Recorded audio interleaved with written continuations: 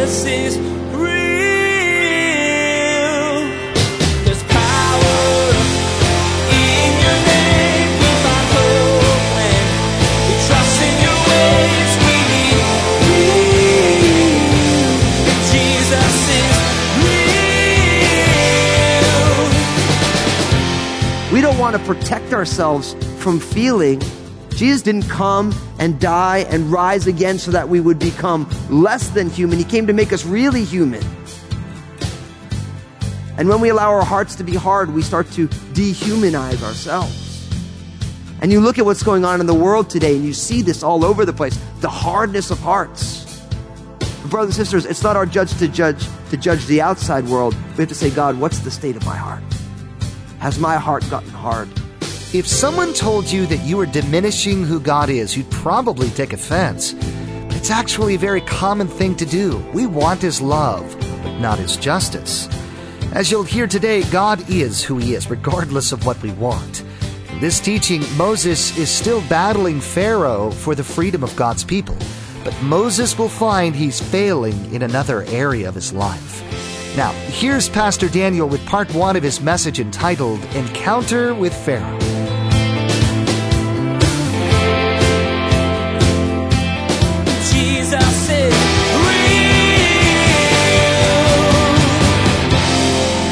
We saw God's calling of Moses, and we saw Moses' excuses as to why he shouldn't be the person that God wants to use.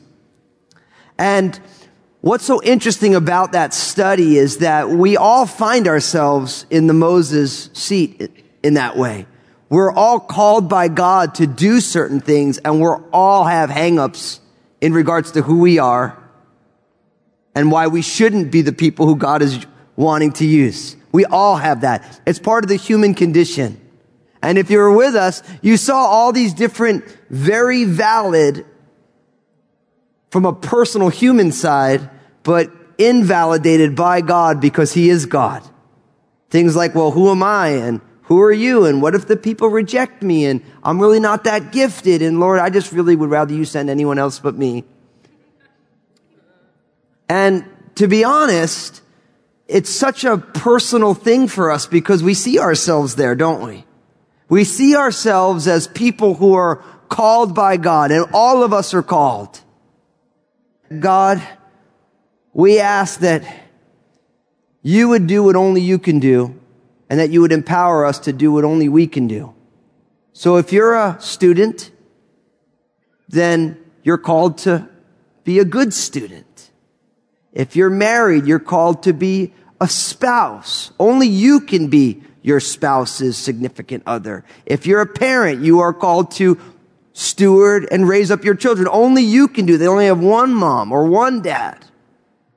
If you're on your job, you're hired to do a specific function. Only you can do that. See, we're called to these things. And we need to ask God for the empowering to do what only we can do.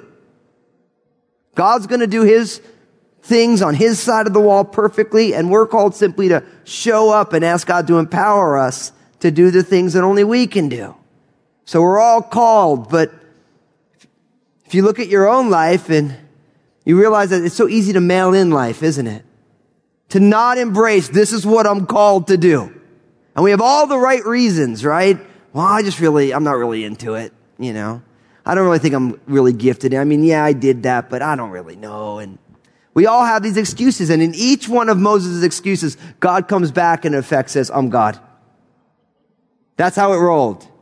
I'm God. And I made the point last week that Moses craved certainty and God responded with fidelity.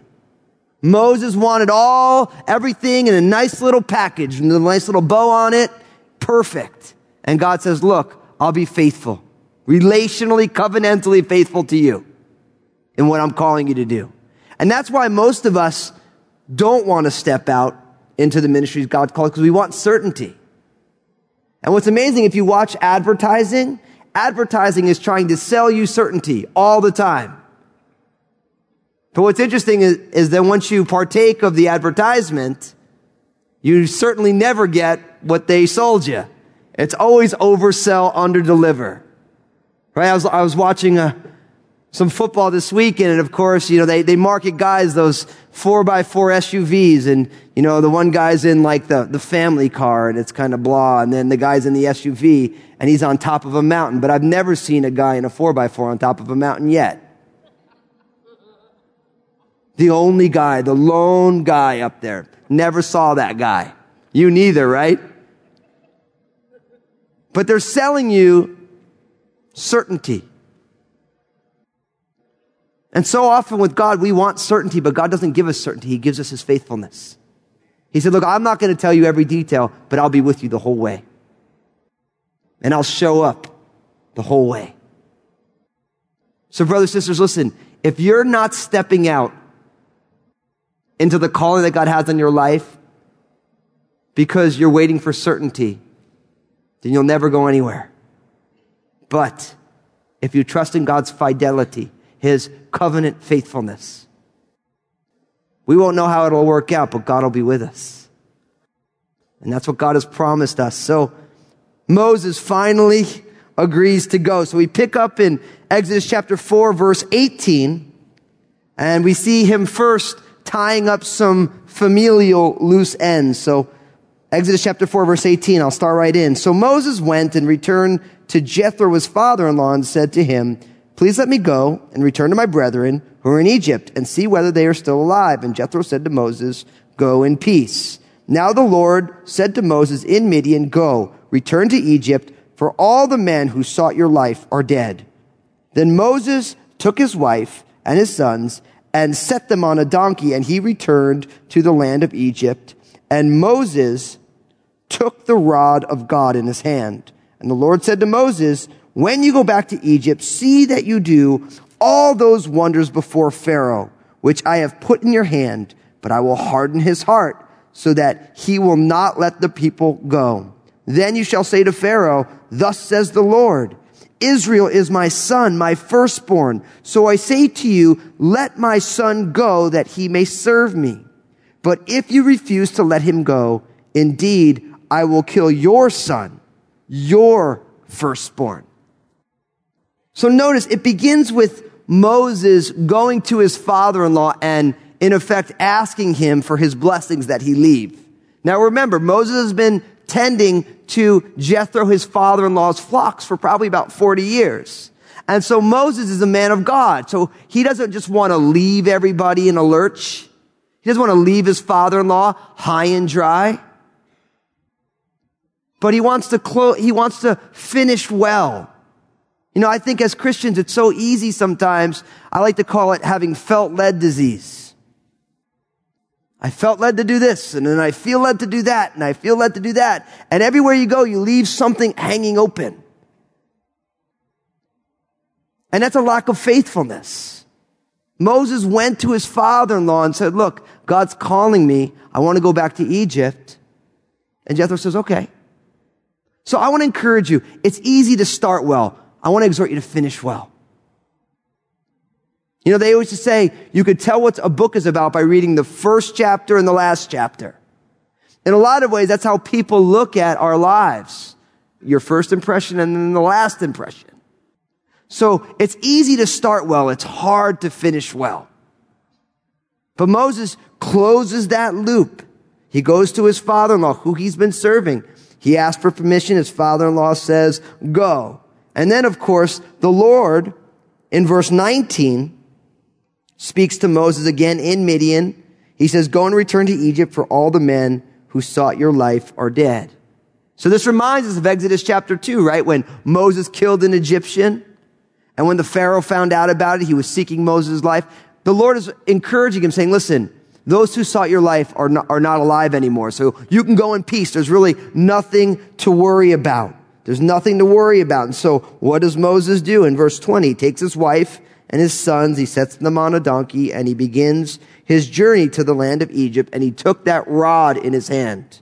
Remember the rod that he threw down, one of the signs that turned into a serpent? When he picked it up again, it became a rod again. It's called the rod of God here.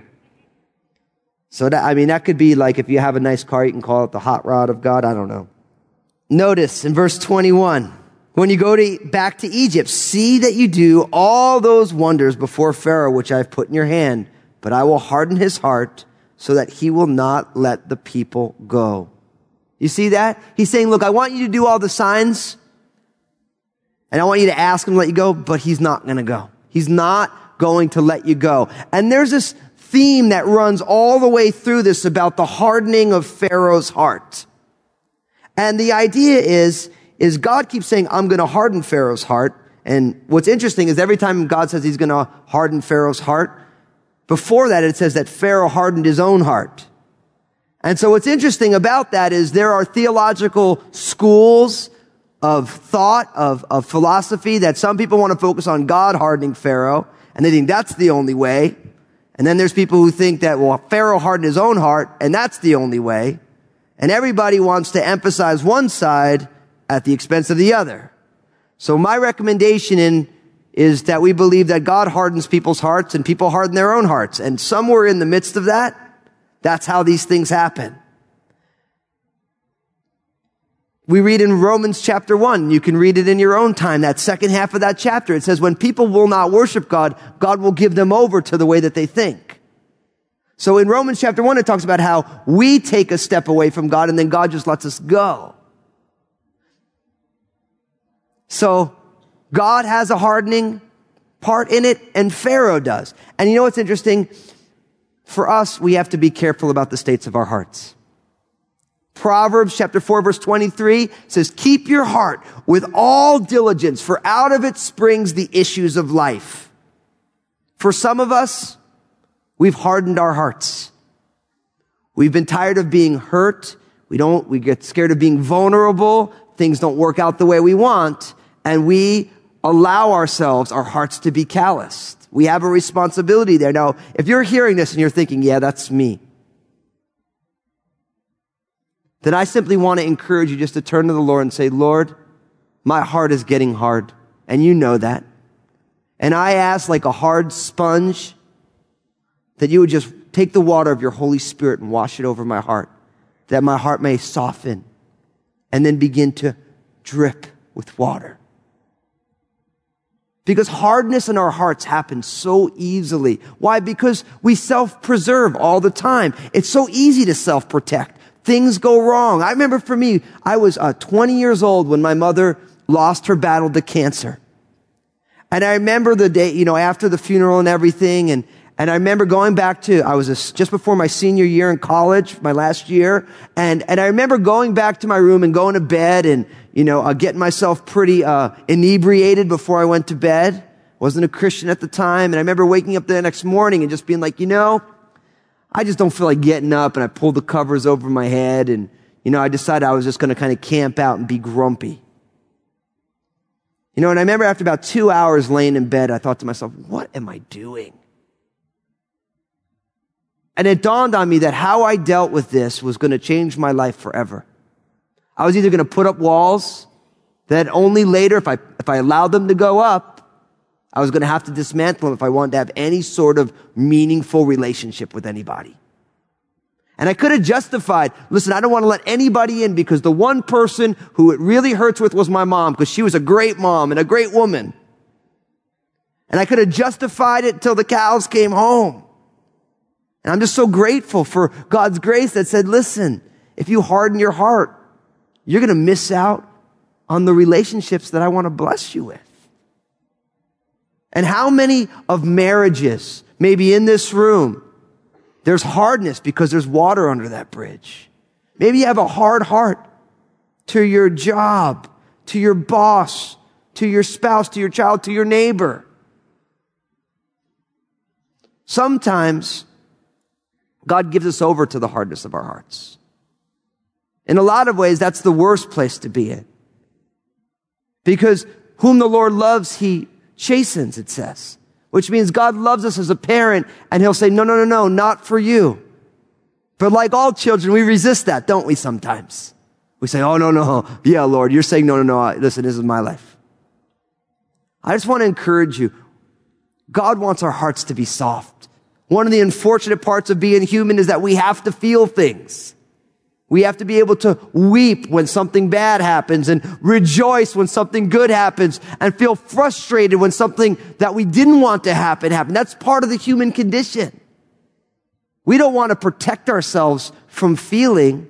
Jesus didn't come and die and rise again so that we would become less than human. He came to make us really human. And when we allow our hearts to be hard, we start to dehumanize ourselves. And you look at what's going on in the world today, and you see this all over the place, the hardness of hearts. But brothers and sisters, it's not our judge to judge the outside world. We have to say, God, what's the state of my heart? Has my heart gotten hard? Pharaoh hardened his heart, and God hardened Pharaoh's hearts. And we need to say, God, soften my heart. Take out that heart of stone and give me a heart of flesh. Let me be feeling again. Now, notice verses 22 and 23 kind of prepare us for the 10th plague.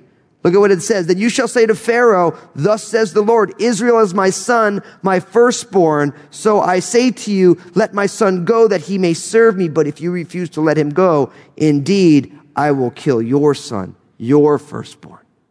This is God acting in his most strictest sense of justice.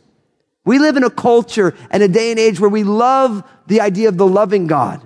But we forget that if God wasn't just, he wouldn't be perfect. People struggle with this.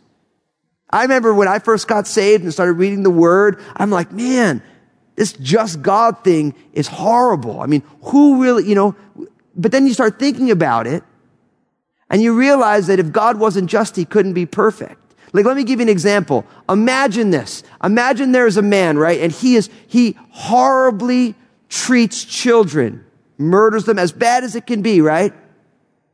To lots of children. He gets arrested and he goes before the judge and the judge is like, look, I'm a loving judge. Just go free. We'd be outraged, I hope, right?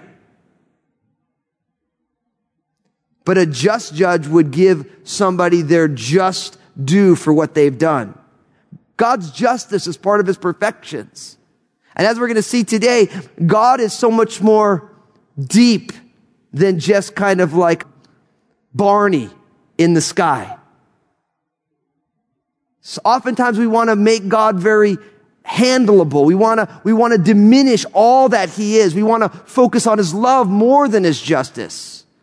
We want to focus on his compassion more than his hatred of sin. But the God who is worthy to be worshiped is totally loving and totally just together. And we don't have to hold them in tension. That is who he is. That is who he is. But notice he calls Israel his firstborn son. And then he calls Jesus his firstborn son, because Jesus, like Adam before him, is representative of all the people of God. Jesus does what Adam couldn't do. Jesus lives the way Israel couldn't live, as the representative king of his people. And he's saying, I want you to tell Pharaoh to let my son go and worship. And if you will not, then I am going to judge you by taking your son. Now, in verse 24, things start to get really weird. So look at what happens. And it came to pass on the way at the encampment that the Lord met him and sought to kill him. Then Zipporah took a sharp stone and cut off the foreskin of her son and cast it at Moses' feet and said, surely you are a husband of blood to me. So he let him go. Then she said, you are a husband of blood because of the circumcision. Now, I don't know about you, but that's a really, really out of nowhere scene. There's no lead into that. All of a sudden, Moses is finally going. He's got his family. He's got his marching orders. And then he gets out there, and then it says that God tries to kill him. Now, I'm going to be absolutely honest with you. I don't have any certainty to give you over these verses. You know what I see here, though? I see a sovereign God acting in his sovereign choice You would think that when God calls somebody, they're absolutely safe, but notice how this thing plays out. God is upset with Moses. Zipporah takes a sharp stone and circumcises her son, lays it at Moses' feet. She gives him a little bit of a hard time, and then God relents. So what is this all about? In a certain way, this is all about Moses being called but not being obedient. Because if you recall the sign of the covenant, Genesis 17:14, that all children should be circumcised. It was a marking in the flesh, a setting apart. And Moses didn't do it for his own son.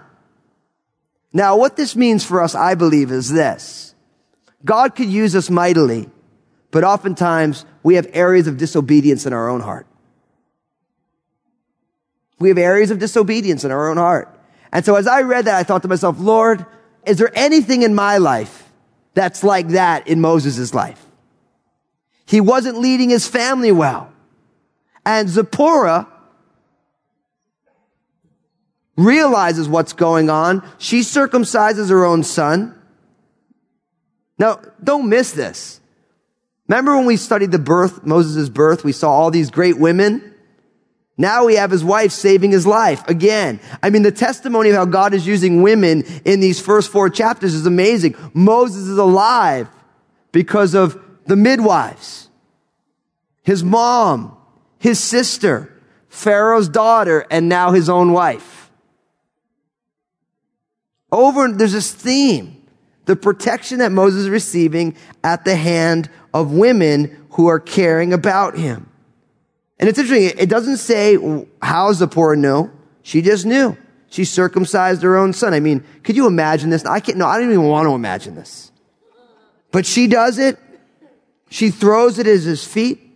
And she says, you're a husband of blood to me. Now, you know what's amazing about this? We don't even know what that actually means. It comes off sounding very pejorative, but it may not be. I mean, blood in the Bible is actually the symbol of something that purifies.